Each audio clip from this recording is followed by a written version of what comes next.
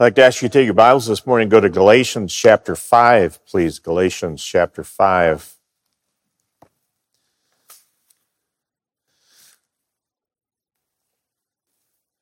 When you deal with the issue of stubborn sins, difficult sins in our lives, it's important to remember that they can create an impression, right? If you have a particular sin that you have struggled with for a long time, what can happen is the impression can be created in your own heart that it's almost inevitable and irresistible.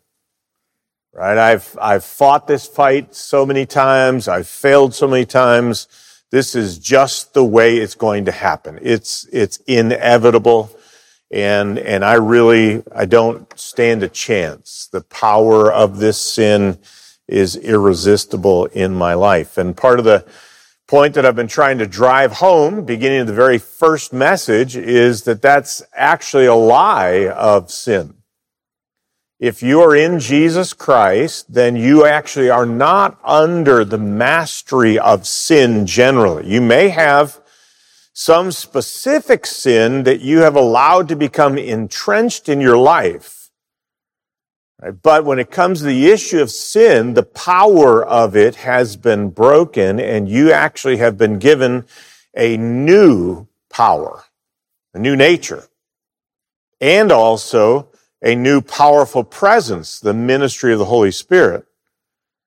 So there is not an actual inevitability and irresistibility to sin. It is I think, a deceptive feeling that can be produced in our hearts because of repeated failure. We start to think that way, and that gets us halfway down in the fight. When we have lost hope, we are not prepared to fight like we ought to. And so part of what we have to do is come to grips with that in fact, there is, according to the scriptures, there is a moment between temptation and sin in which we make a decision. James 1, everyone is tempted when he's drawn away of his own lust and enticed, and sin brings forth, when it's conceived, it brings forth sin. So it is not inevitable. It's not irresistible. Even though, because we've trained ourselves in certain sin patterns, it can seem as if it's just like a match to a dry piece of paper. Match lit, flame breaks out. All right, we can have that feeling, but we need to step back from our feeling and put it under the microscope of Scripture. And Scripture, when we look through it, shows us a moment of choice there in which I yield to temptation, and so we're responsible for those choices, and we must recognize that. So, laying that foundation, we've taken 2 steps so far, all right? The first is to make it difficult to sin by removing opportunities and building in obstacles, all right? If I've been on sort of a fast track to certain sins, then I understand, because I've been down this path a number of times, sort of what the road markers are, and I can see where the entrance ramp is. And so what I need to do is begin to thoughtfully look at the pathway and begin to remove the opportunities, to make no provision for the flesh. Right? So if there are certain things that have made me susceptible to temptation, certain occasions that make me susceptible to temptation, certain patterns of my life that put me in a position where I feel weak and susceptible, then I need to start to identify those and make certain I remove the opportunity for them. I don't open the door. And I need to be committed to Christ on that, because we can think we can play with sin and we never win. Right? We think we can sort of fly close to the flame and our wings won't melt. And boom.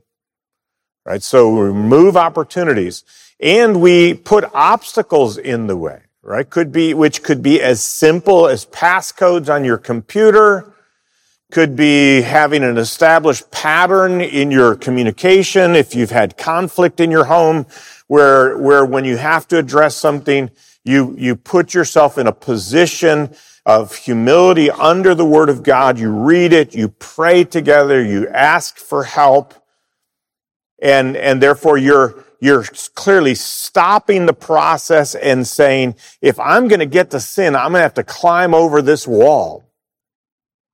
Right? And having that kind of a process is where it opens the door for you to start to be responsive to the work of God.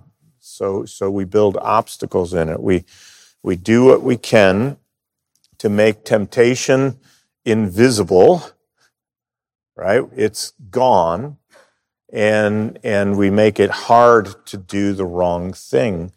And that's not human self-dependence. That's actually wisdom in application, right? It's not that I'm trusting in myself. It's actually that I don't trust my flesh and I have no confidence in it. So I'm not going to put myself in the position where I have to rely on myself to obtain victory. I want to see the evil and avoid it rather than march right through it and get punished like Proverbs would talk about. All right, so first step is make it difficult to sin. Last week we looked at the second, which is to build biblical resistance by hiding God's word in our hearts. Because no matter how high the walls we build are and how careful we are, we're going to face temptation. And at the point of temptation, we need strength from God, and strength comes through His Word. It's His Word hidden in our hearts that keeps us from sinning against God, and so we need to be ready for it. And I talked about a general saturation with God's Word. Right? I really don't think you will run the risk of putting too much Scripture in your heart. Right? So knowing what God's Word says from the table of contents to the maps is a good thing. So saturate your heart in it, but also specific truths about the issue in which you are engaged. And you may recall if you were here, I said the core issue and then the things that contribute to it. I want to go in God's Word. If I've got an anger issue that I wrestle with perpetually, then I'm going to go find what God says about anger, and I'm going to memorize and meditate on those. And some of you go, I can't memorize things. And here's the key then. Meditate on so much that it actually all of a sudden it's in your heart. Right? Because I don't think in the moment of temptation, Jesus is going to go, okay, now quote the verse correctly for me. Right? He wants you to have is the truth that's in that text be in control of your heart. Right? So meditate on it day and night. Think about what it means. Think about what the ramifications of that truth are for every facet of your life, so that when you encounter the situation for which you've been preparing for battle, you have God's Word as your light and lamp.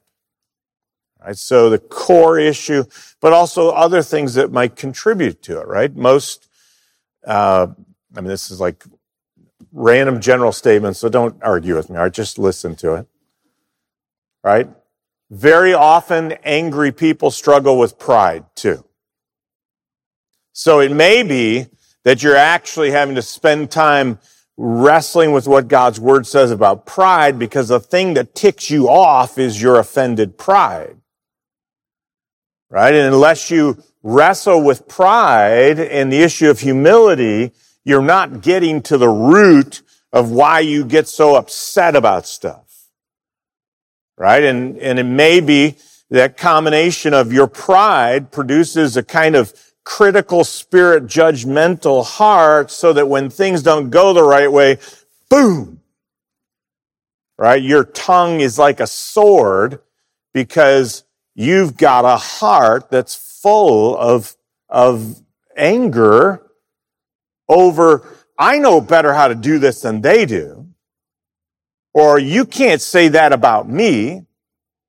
Right? And so you're just out here quoting verses about anger, but the problem's deep in your heart of pride. So what's the core and what are the contributors to it?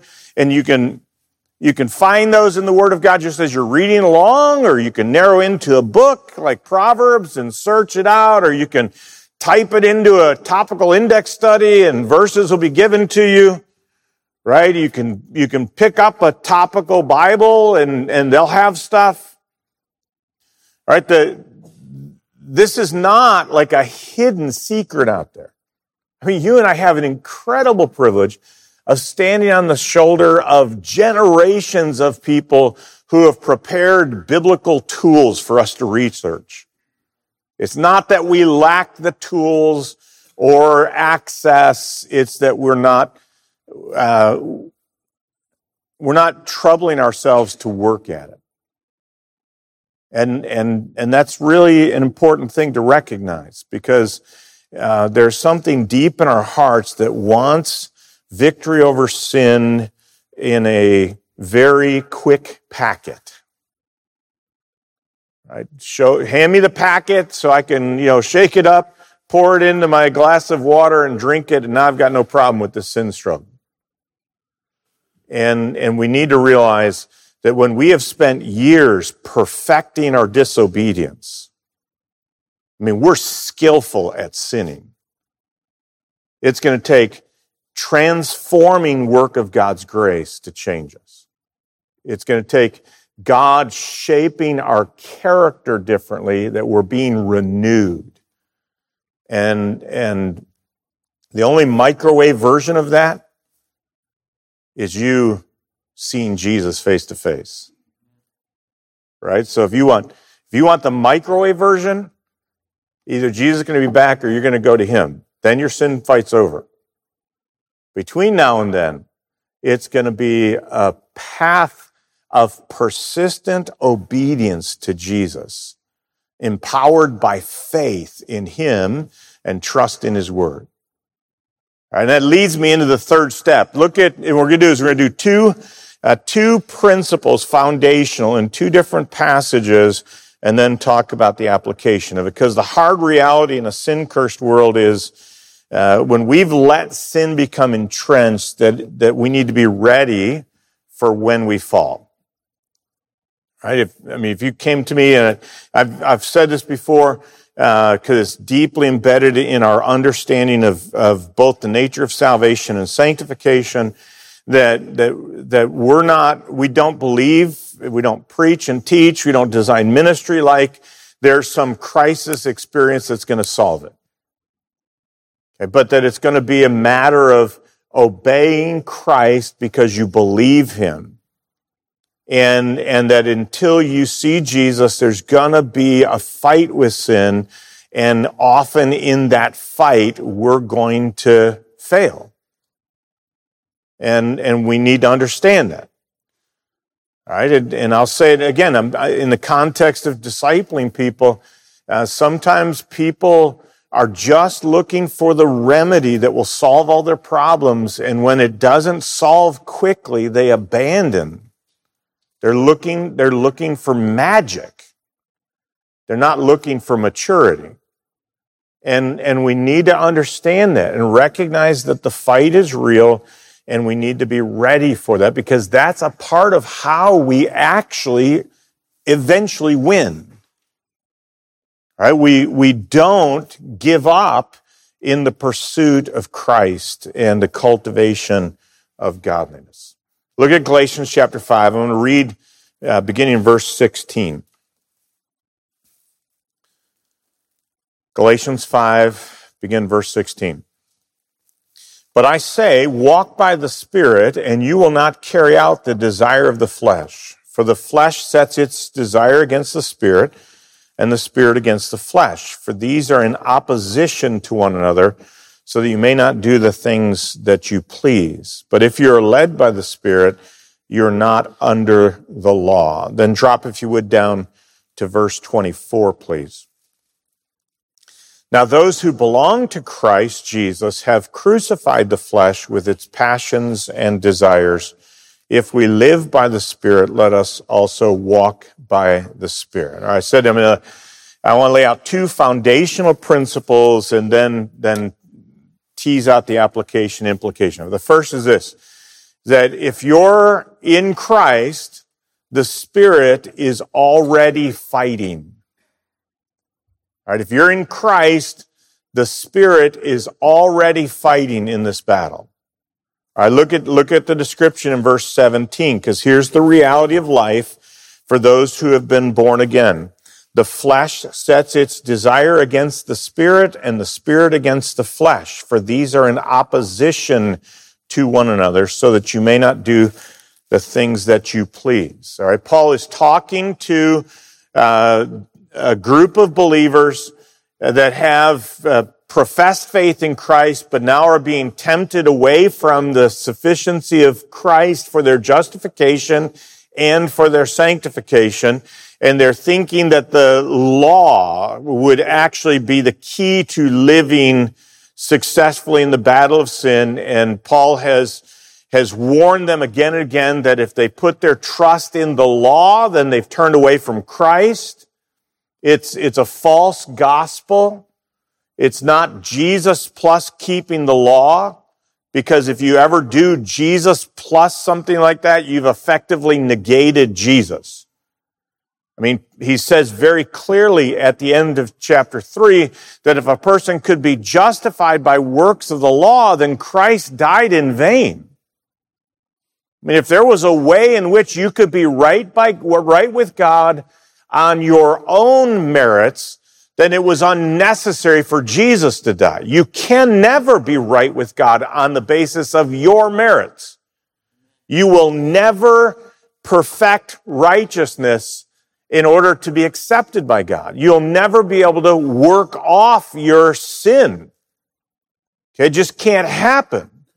So you must trust exclusively in the righteousness of Jesus Christ, in the death of Christ as the answer for sin. Right? And once you have, it doesn't eliminate the fact that you need to deal with sin, but it shifts the basis of it from being the law to the outworking of the righteousness of Christ in your life by the Spirit of God. The Spirit is working to produce in you the character of Christ, right? So that you would be mature in Him. He's producing, I skipped the reading of it, but in verses 22 and 23, He's producing the fruit of the Spirit: love, joy, peace, patience, kindness, goodness, faithfulness, gentleness, self-control. Against such things there is no law. His reason of saying this, listen, if you're walking in the Spirit, led by the Spirit, keeping in step with the Spirit, here's what the Spirit is producing in you, and these things there's no law against. All right? The Spirit is going to produce this in you. He has taken up residence and has taken hold and has engaged the fight. Right? And that's important to understand, because we're talking about the battle with sin, and you need to understand that it is not a fight that you fight alone if you know Christ. The Spirit is already fighting. Right? That fight began the moment you became Christ and the Spirit came to dwell in you. He set Himself in opposition to the flesh. Right? That's the language in verse 17. He is opposed, the Spirit against the flesh, for these are in opposition to one another. The reality for a believer in Jesus Christ is that the fight began at regeneration. And that fight will continue until glorification, and the primary fighter in it is the Spirit. He is at war with your flesh. Right? And you need to believe that. Right? Because this is what the Scriptures are saying. The reason that's true, look at verse 24.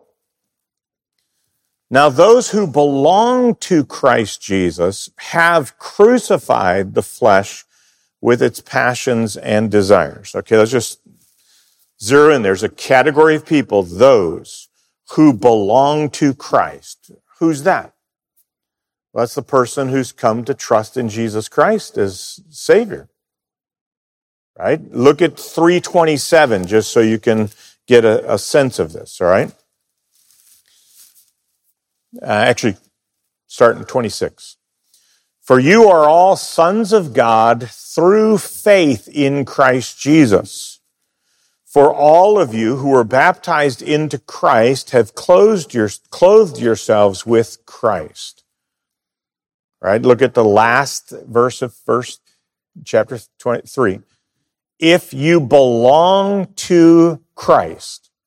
All right, so remember 5:24? Those who belong to Christ. So who belongs to Christ?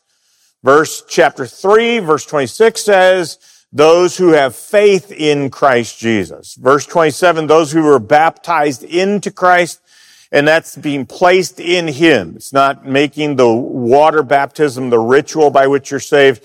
It's identifying with Christ, and in that way you are clothed with Christ. If you belong to Christ, you're Abraham's descendants, heirs according to the promise. So, go back to 5:24. This category of people, those who belong to Christ, aka those who have believed in Jesus Christ, those who are identified with Christ as His people, notice the language, have crucified the flesh. Okay, and again, I'm going to be a little pedantic here, but it doesn't say will crucify the flesh. Doesn't say are crucifying the flesh. It is saying something definitive happened to them when they came to Christ. The flesh was crucified. All right, that's another way of describing what I said at the beginning, that sin is no longer the master. You're dead to sin. The flesh has been crucified. You are not under the power of sin. You are not actually beholden to it because of what God has done for you. Its passions and desires have been crucified to you.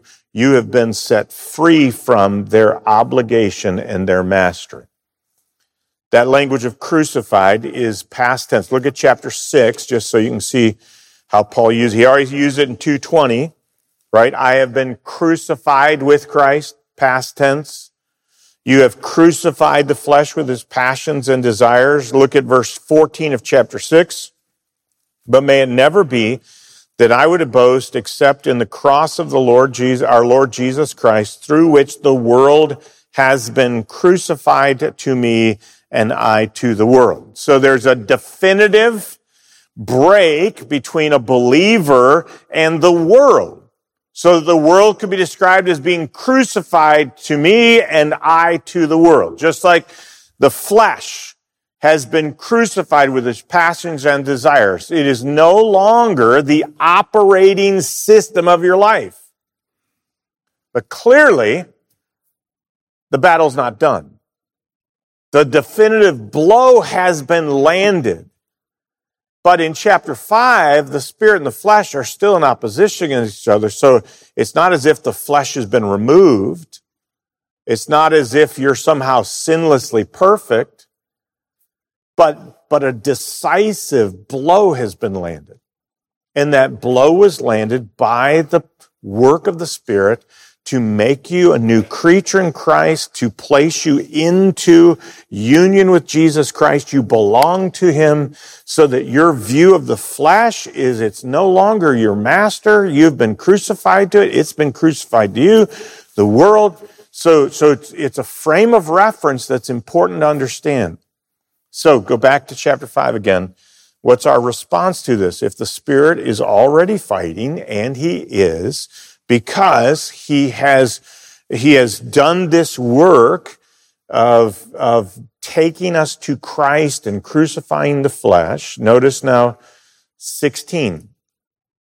5:16, walk by the Spirit. Verse 18, if you are led by the Spirit. Verse 25, if we live by the Spirit, let us also walk or keep in step with the Spirit. All right, so here I'm going to put a bow on the first foundational principle. The Spirit is already fighting because if you belong to Christ, the flesh has been crucified with its passions and desires. So walk by the Spirit. Be led by the Spirit. Keep in step with the Spirit. He's already fighting, so line yourself up with his fight. Okay, that's the first principle.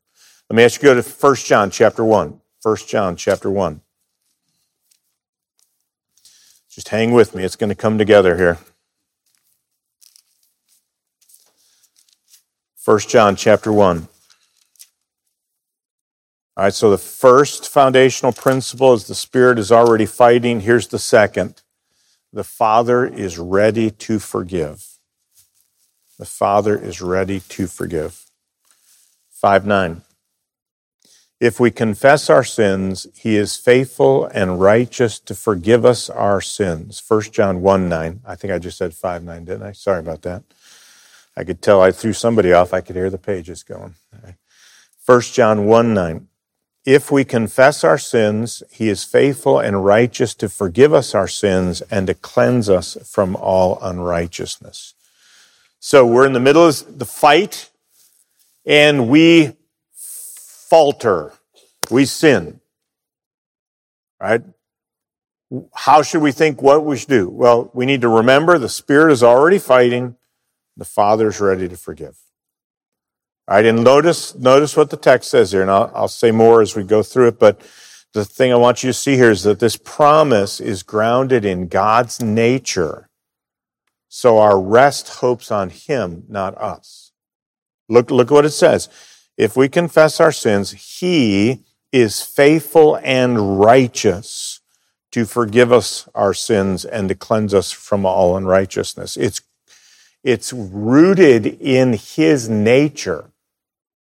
He is faithful and righteous to forgive. All right, and this is true all the time, but when this is the 781st time you've failed in this area and you're wanting to go ask God forgiveness, here's what can happen. Right? I think the tempter would be go, well, you don't really mean this, and you're not really doing it right. And if you really wanted to be forgiven, you wouldn't be back here doing this again. And what he wants to do is get all of your attention focused on you. And where does this text turn your attention?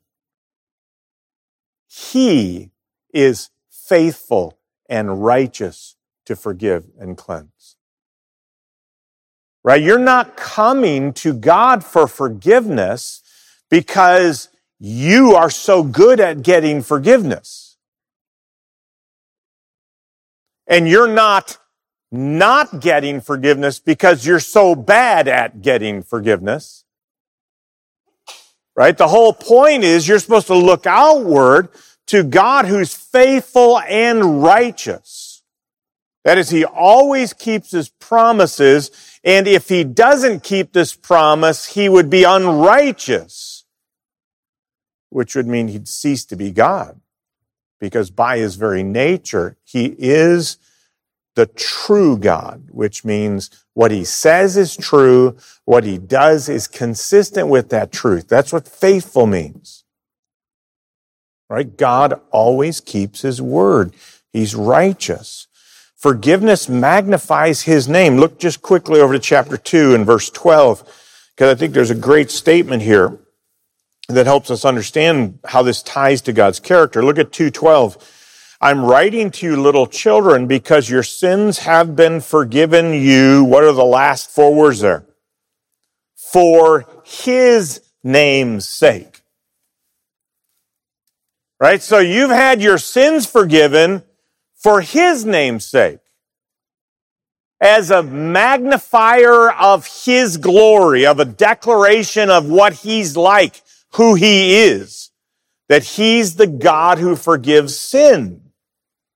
In fact, you can trace that concept all the way back in the Old Testament, but one particular good example of it is after Israel has sinned at Mount Sinai, and Moses wants God to reveal Himself, and God says, my glory will pass by, and He reveals Himself in Exodus chapter 34, verse 7, as the one who forgives iniquity, sins, and trespasses. Do you know how God wants you to know Him? As a God who's faithful and righteous to forgive. That's the way you should think about Him. Right? The whole distorted view that we've got of a God sitting in heaven with a baseball bat waiting for us to step out of line and then wham! And we'd act like we don't really believe that, but how many people get, and I've had people talk to me, right? They do something that's clearly wrong and sinful, and their first concern is, what's going to happen to me? Or what might happen to my family? Or what kind of consequences are going to happen? Because they're thinking only in terms of sin bringing consequences and judgment, and how can I alleviate that judgment? In other words, their whole perspective is along a human, horizontal, human-centered plane. It's not in relationship to God, not in relationship to who He is and your relationship to Him. Certainly, if you know Him, He's your Father. He's looking at you, ready to forgive because He's faithful and righteous. I mean, He's saying, come. That's why that text is there. If we confess our sins, He's faithful and righteous to forgive us and to cleanse us. And that verse sits right after a whole series of verses about the foolishness of denying sin. And then right after it, right, that if we deny that we've sinned, we make God a liar. I mean, we're basically trying to hide and cover it. We're insulting God. And then that's 1:9. 1:10 says that. 2:1. I'm writing this to you so you won't sin. But if you sin, you have an advocate with the Father, Jesus Christ the righteous. It's like everything about that passage is just pleading with you to deal with your sin the way God wants you to, because He's ready to forgive you. He's ready to cleanse you. All right, so here again, what happens when we fall?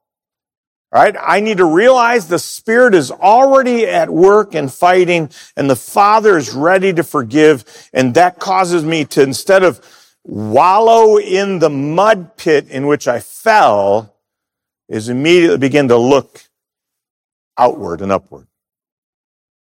All right, that's what I'm trying to show you. Right? Because what these two truths to me would help us think about is this third step, which is to deal with our sin quickly and correctly. How many times do we, when we've had a repeated problem with a certain sin, or we struggled, or maybe it's just like a cluster of a bunch of sins, is we essentially go, well, I've blown it. And then we just keep getting deeper and deeper and deeper into the hole. Right? I fell into the mud pit. I may as well play around for a while, or I may as well lay here. It's just the way it's going to be.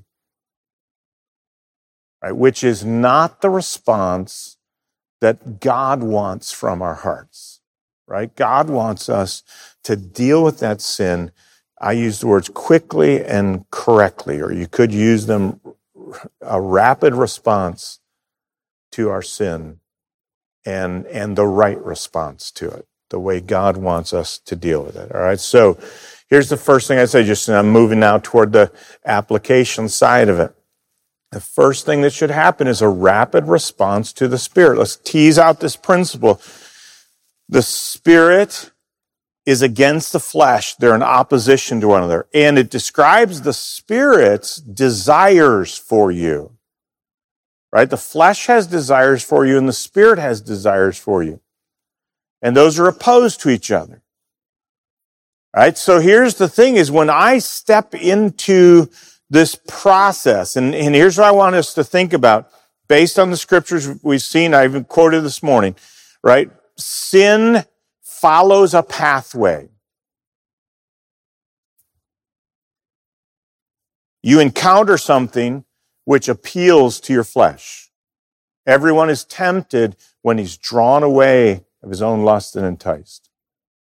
Right? Then lust results in sin. Sin leads to death. All right? So there's a progression that's happening. All right? And here's what I'm trying to get us to see is that the Spirit is fighting against that progress. Because it's not really progress. It's a regression back to fleshliness. The Spirit is opposed to that, right? You do believe Galatians chapter 5, verse 17? The Spirit is opposed to that. He has desires which are contrary toward that for your life. So here's what I can say to you then. The minute you encounter temptation, you know who's going to be starting to fight that in your heart? The Spirit. While you're entertaining that temptation, being drawn away of lust and enticed, you know who's fighting against that? The Spirit. When you're engaged in the act of sin, you know who is fighting against that? The Spirit of God. After you've sinned and you begin to feel bad, a part of that will be conviction from the Spirit about what you've done. He's fighting against it. All right, so here's what I'm saying to you. A part of breaking the chain and habit of sin is to respond to the work of the Spirit as soon as you become aware of it. As soon as you are aware of conviction, you say yes to the Spirit. Because he's fighting. Now, here's the reality of it. Sometimes we have made the slope so steep that it's like, poof, we're down the slide. Right? Or because we have refused to heed the conviction of the Spirit previously, we've hardened our hearts, we've calloused our conscience. It is effectively the Spirit is fighting, and we're not responsive so much that we're not feeling the prick of conscience. Right? He's pounding, but we've numbed ourselves to it. Because I'm going to put it, a very bad lie of our day is that if your conscience doesn't bother you, it's okay. But you realize your conscience could be calloused against sin because you've played with it so much. Your conscience isn't the final authority. The Word of God is the final authority. And it doesn't matter at all if your conscience says it's okay if the Bible says it's not. Your conscience is not going to be in the seat of assessment. And what we've tended to do is we toy with sin and we basically have taken the volume of our conscience and turned it down or effectively hit the mute button. But here's what I'm saying to you, right? I keep trying to think if I could pull this off. I don't think I can, right? But if all of a sudden, I mean, it wouldn't even work because I've got a strong enough voice. But if somehow all of a sudden the mic could hit mute, right? And I were still talking, but you couldn't hear me. The problem would be in your hearing. Right? And that's the point. The Spirit is fighting. I mean, do you believe Galatians 5:17 is true? If you believe it's true, then he is fighting. You may seem like I'm not aware of it. I don't have any sense that he's fighting. I'm not sure if he's fighting. He is. You need to respond to it.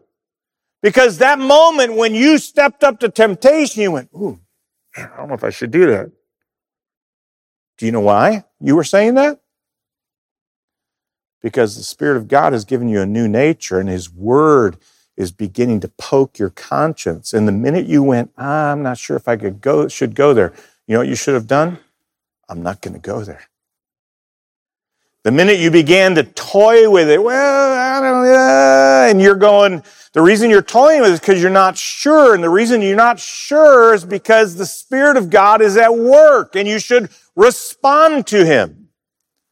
The minute in the midst of your sinning, you are feeling the reality that this is wrong and I shouldn't do this, is because the Spirit of God is fighting.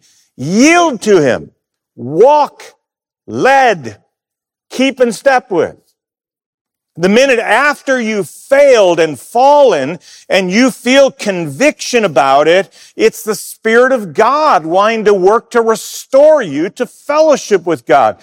Yield to him. Okay, at every point along the way, we need to be prepared to respond, right? When we have difficult, stubborn sins, the path to change often can work its way backward. And please hear this the right way. I'm not saying, so go ahead and sin and then get working on it. What I'm saying is that often, again, I'll set it in context. Let's say you've fought this sin for 25 years. So it's almost like it's second nature. I mean, you don't go, boy, there looks like there's an opportunity to sin ahead. Boy, that'd be interesting. It's like, hyper. I mean, you just got into the pneumatic tube of sin and you were here 1 second and you're over here, it seems like.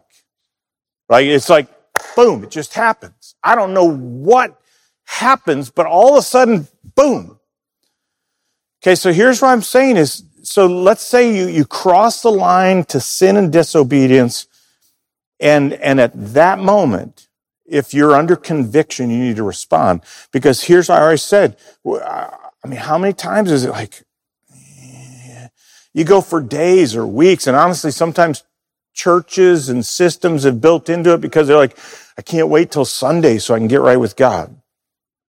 It's like, hello? 1 John 1:9 only applies on Sundays? Where do we ever get the idea that we have to go to church to get right with God about some sin that we've done? The minute you are aware that you've sinned against God is the very moment you need to run to him. Confess your sins because he's faithful and just, right? But here's the point is, so you've been moping along in your feeling of failure and maybe messing with the sin for 3-4 days. As soon as it really pierces your heart, say yes. And here's what I'm saying is that it starts to work its way backward because you're saying yes to the Spirit. You're more attuned to it. Your conscience is beginning to have the calluses peeled away. And all of a sudden you're starting to be aware earlier in the process. Okay, and here's what I'm saying to you. Like, if you want to go from 25 years of defeat to instant victory forever, then I'm going to say it as gently as I can, but you don't realize how self-centered you are right now. Because all you really want is what you want. And here's what God wants. God wants you to listen to him as a child does a father. He wants you to walk in the Spirit. And so you need to go, I need to start to learn to heed the conviction of the Spirit. I need to start to respond to the work of God's truth in my life. And I want to do it I want to be rapid response, but right now I've got a broken response, and my response time should be 30 seconds. It's 4 days. I need to start moving it back so that hopefully when I start to see temptation down the road, I will go, whoa, I need to avoid it, not pass by it. I need to go all the way around. Or in the midst of it, all of a sudden you find yourself tinkering with the thought of sin. You go, whoa, I can't do that. I can't play with this. Or, right, so scriptures say, flee youthful lust, right?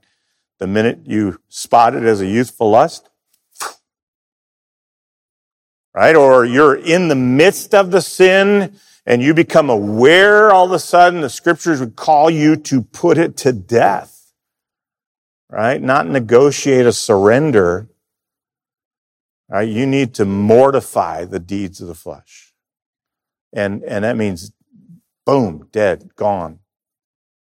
If it's after, then it's turned to God, not away from God, right? Turn to Him. I mean, you need to start to cultivate a kind of rapid response to the ministry of the Spirit so that you are beginning to walk in the Spirit. He's already fighting. Join the fight with Him. Right? Join the fight. And accept the fact that sin is deceitful. So you might not spot it as quickly as you thought you would. That's fine. The minute you spot it, respond. Respond. Get in line with what the Spirit is doing. That's the first part. So a rapid response to the Spirit's work. The second is simply a right response to sin. Right? When God tells us to confess our sins, then the moment we're aware of sin by the gracious work of the Spirit through the Word, then we should confess it. Let me just chase out what I think is a false kind of concept that again, because we have 100 and some years of people trying to replace God with man-made theories about human functioning. All right? And sometimes people confuse the biblical teaching about confession with a secular view like catharsis. All right? And I say the talk therapy thing because basically Freud's the guy that took ancient Greek philosophers' ideas of catharsis, which is to purge out or to purify your emotions and thoughts by acting something out. And Freud took and wrote a book in 1895 where he started to unpack these ideas about how you can get rid of the negative emotions and feelings inside of you, and you've got to verbalize them because speaking them can be like an act. Right? And it gets woven into all kinds of ideas. You hear buzzwords like, I need closure on this. Right? So there's something running around inside of me, and I'm not ever going to get over until I get closure. And so their whole concept is, well, you get closure by venting, by speaking it out so you can release the emotions and the tensions. And then you get, I just had a bunch of bad, unkind, dimwit and stuff like that going through my head. You get a lot of well-intentioned, but biblically and theologically misguided Christians who start to talk about confession like that. Well, you got to get it out, because if you don't get it out, you're not going to get any closure on it. If you don't release those emotions and tensions, then you're not going to be able to go forward. And all I'd say is, and I mean this sincerely, if somebody could actually show me that from the Bible, I'll accept that. I have never seen that once in the Bible. that we speak out our sins so that we can get closure with them, so we can release the bad stuff inside of us so we can move forward. That's a bunch of psychobabble being carried over into theology. You know why I speak my sins to God? Is because I've sinned against God. Right? I have violated his will and I am acknowledging it to him. Right? That's confession, is I acknowledge my sin to God. I see it the way God sees it, and I speak about it the way God speaks about it. Right? I see it as what God says it is, and he's got a bunch of words in the Bible that help us understand that. Right? I mean, we saw them when we looked at Ephesians 2. Transgression, trespasses, iniquities. I mean, you can find all kinds of ways in which God describes our sin so that we have categories within which we can speak about them, because the issue is our sin is between us and God. Our sin isn't about us and us. That's what this is. You know why you do bad things? It's because you're messed up inside. The only way you're going to fix what's inside is if you can sort of puke it out. You can get some closure with this stuff so it's not baggage hanging over you, and you can get on with life and you'll be able to function better. It's not that there's someone you've offended by your sin and you need to seek his forgiveness. You have done something against him.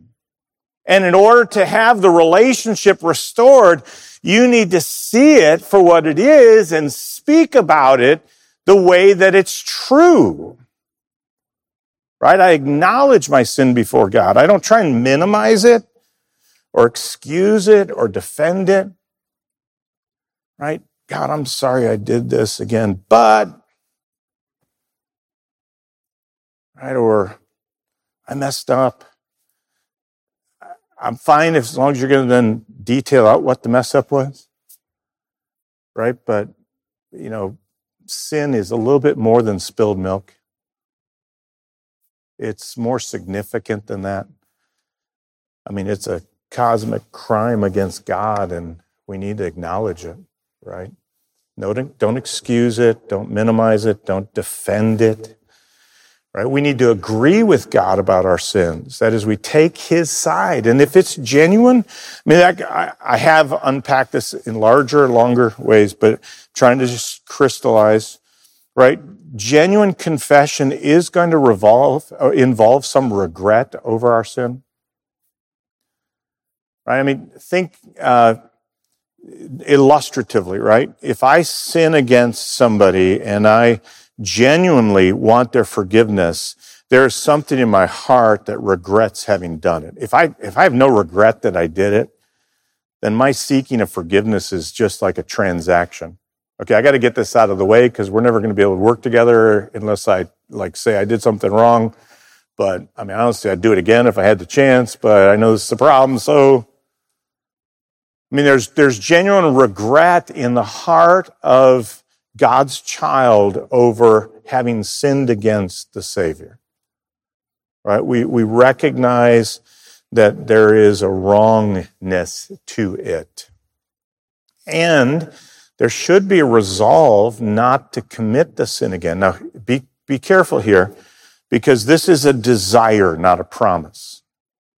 And sometimes people, I think, manipulate people on this point. The bottom line is, it would be utter foolishness for me to say to God, I will never commit this sin again. Right? I could say, I hope not to. I don't want to. But I cannot promise perfect obedience to God, and God doesn't make me promise perfect obedience to him. Right? God doesn't say, okay, I'll forgive you this time as long as you don't ever do it again. Right? That's not in the scriptures. He's faithful and just to forgive us and to cleanse us. So, but that's not promising perfect obedience is completely different category than confessing a sin on the way to committing it. Right, Lord, I'm so sorry I did that, as you're like taking the next step of disobedience. Right? That's not a confession. That's some kind of thinking it's all a point game, and God's got a little slide rack over there, and you sinned and it went this way, so I'm going to confess and push it back. That way it doesn't add. Oh, there's another one. And I just keep sliding them back and forth because I really don't care about my sin. I just don't want the tally to get too high. So you have to genuinely have a heart that wants to be forgiven and cleansed, and recognize that, right? You can't you can't be running toward your sin and be sincerely confessing it. Right? That's a part of what we need to recognize in this. All right. So I agree with God about my sin. I regret it. I want God to remove it. I want to resolve to not live this way. And a part of that resolve might be, and again, I'm just tying together. Remember what step 1 is? Make it difficult to sin. Part of that resolve in my confession to God would be saying, okay, so what happened and why did I yield to this, and how could I guard myself against this in the future? Because I don't want to be back in this position. So I would be in the midst of my confession talking with God about how I want to honor him. And then clearly we ask forgiveness for our sin, because the goal is forgiveness and fellowship. And the scope of our confession should be the scope of the knowledge of that sin. Right? I mean, I was using marriage last week. I mean, it's been interesting. You get sons who are adults and have kids, and so they're seeing things a little bit differently. But I was talking with the boys, and I'm going to say this carefully, right? Because you obviously I'm not a perfect parent, right? That's for sure. And so there were times when I would sinfully deal with my sons, right? I'd get angry or whatever. And, when the Lord would convict me about that, I would ask his forgiveness. But it didn't stop there, right? I had sinned against my son, so I needed to go ask my son to forgive me. Right? Because if I'm serious about dealing with my sin, I'm not going to just talk to God about it. I'm going to know a part of that is me going and confessing my sin to the one I sinned against. Now, I said knowledge of it, right? So that they knew I had sinned. So I needed to go confess that sin to them, right? And so the reality of it is that process needs to happen. And so the Spirit's at work, so yield to him. God's ready to forgive, so run to him. Right? That's what we should be thinking, and we should be dealing with this primarily, right? Confession is important because it's primarily about the fact that it offends God and we want to walk with him. I mean, it's just one of the stupidest things that humans can do is to act like God doesn't know about our sin. Right? I mean, like we confess, oh, God knows everything. And then we're over here thinking, well, maybe he doesn't know. It's like he knows you sinned. The only person you're trying to hide it from is yourself. He not only knows you sinned, but he's made a way for you to have a relationship restored with him, to confess it to him. He's ready. Turn to him, not away from him. And you want fellowship with him. If you're trying to fight your sin battle just because of how it's messing up your life, then you're always going to be off base. You're just going to replace one bad way of sinning with a better way of sinning. You're going to manage your sin more effectively. You're not going to be dealing with it the way God wants you to. But also confession is very important because it humbles us, and that's where God's grace is found. right? When you're never willing to confess your sin to God or confess that you've sinned against other people and confess to them, then it's pride. I mean, you're wrapped in pride. I mean, you have to recognize that pride has the root, the axe of humility chopping at it is confession. Right? When we'll confess to God our sin and confess to those we've sinned against that we have sin, that is, we own it for what it is, we don't excuse it, we don't minimize it, we don't defend it, we just lay it right down and say, listen, I know what God thinks about this and what God said about this, and I violated that. Right? It would do me no good to walk into my son's room and say, hey, I know I lost my temper, but right? You made me mad. If you hadn't done this or that. The bottom line, they did this or that is irrelevant. I sinned. They held no control over me. They did not make me sin. I chose to sin. Right? If I don't see it that way, then I'm not really seeing it the way God sees it. And I'm not confessing the way God wants me to confess. So we have to genuinely humble ourselves so that we can deal with it. And reality of it stings, but it cleans, right? It's like peroxide into the open cut of your sin. It stings, but you need it, right? You need it. And in fact, it will work deeply in your heart in a way to make you cautious. Right? When you just keep covering it up, there's no consequence, and you become more and more careless, more and more callous. But when you open it up and you deal with it the way God says to deal with it, you might sting, but there's healing in what God is doing, and it also is working in you to make you careful, because you understand what sin does at that point. You're being cautious now with it. These two foundational truths must be embraced by faith. You accept and act on them as being true versus being controlled how you feel. Right? Because I'm saying to you, the Spirit is already fighting, the Father's ready to forgive, and if you've had some stubborn, difficult sin, you don't feel like those are true. And I would suggest you don't feel that way because you've been believing lies.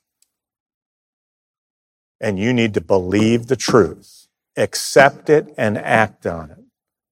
Right? You need to trust God more than you trust yourself.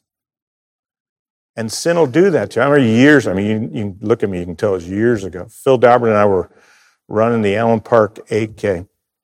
First time we trained for it, and we took off running, and we're clipping along and hit about mile 3.5, and I was feeling like I was dying.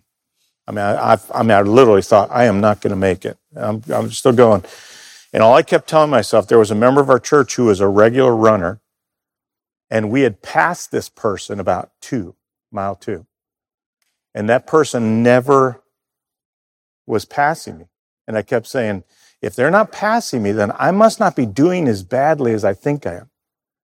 I got to the end. I ran the last mile faster than I had run any of the miles. It was just my body was just lying to me, right? I am like made to run through things, not run long distances, all right? I was short burst of speed and high impact. That's my life. But I was in the midst of it, and everything that I felt was not true. And I had to be thinking outside of it. Right? What I'm saying to you is you're stuck in this. Your marriage has been torn by conflict and arguing and anger expression, or your parenting has been what you'd consider sort of hamstrung by your inability to control your feelings, or maybe there's lusts or temptations that you've wrestled with, and you're just like, I'm on my own. The Spirit's not helping. And when I ask God to forgive me, I feel nothing. And I'm saying to you, don't buy the lies. Believe God's truth. Believe Him. Right? Believe Him. In the heart of this fight is your relationship to God. Do you love Him more than you love your sin? Do you want His fellowship more than your sin? Do you want the real joy of the Spirit's leading in your life more than the shallow pleasure of some sinful gratification? You're going to fail. We all will until we see Jesus. That's life in a sin-cursed world. The issue is, will you respond to it the way God wants you to? Will you respond quickly and correctly to sin when it happens in your life? Let's pray together. Father, please help us to be sensitive to the work of your Spirit so that we might be shaped and molded into the image of Christ,